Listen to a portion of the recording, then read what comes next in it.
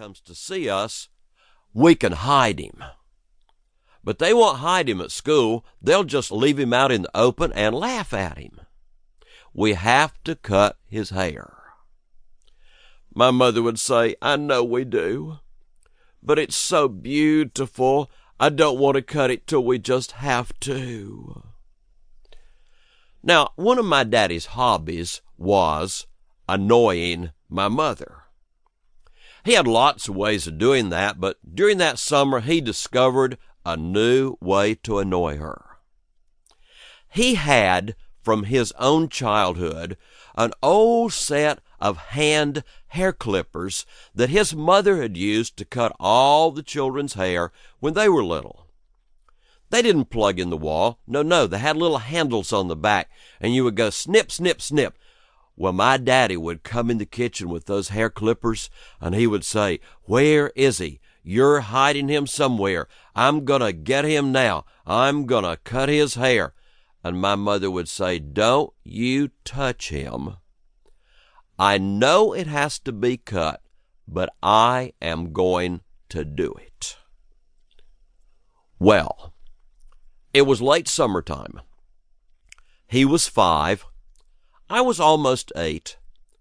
And we were spending the afternoon playing out in the yard. Where we lived, way out in the country, we had trees all around the house. Beyond the trees on one side was the cow pasture. Behind the house were the chickens and the creek. On the other side, my daddy's big garden.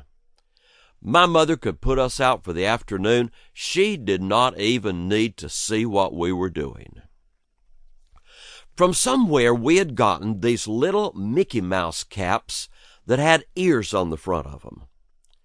And while we were playing in the yard, my little brother Joe came running across the yard, pulled off the Mickey Mouse cap, and he said, Something is the matter. I said, What? He said, My head is soaking wet. I'm sweating all over. Something is wrong with this hat. I looked at him and I said, Nothing is wrong with the hat. I know what's wrong.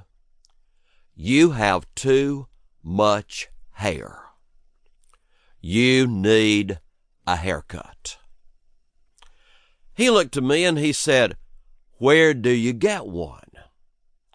And I said, Go sit under that tree right over there. I'll be right back.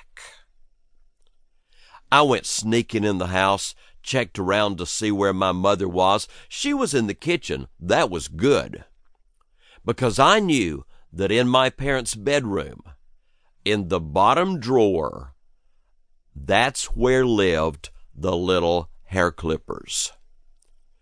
You knew what was in every drawer too, didn't you?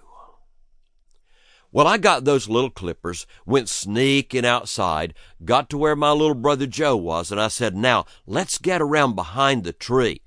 And I started looking at his long, beautiful, curly hair. The more I looked at it, the more I started to think about several things. I started thinking about how my mother, a grown-up woman, had simply wasted 5 years of her life being in love with his hair. And I thought, she really needs to get over that. Then I started thinking about how much trouble I was about to get into. And then I started thinking about how I was going to do it anyway. All of a sudden, as I looked at my brother's hair, I had a vision of our grandfather.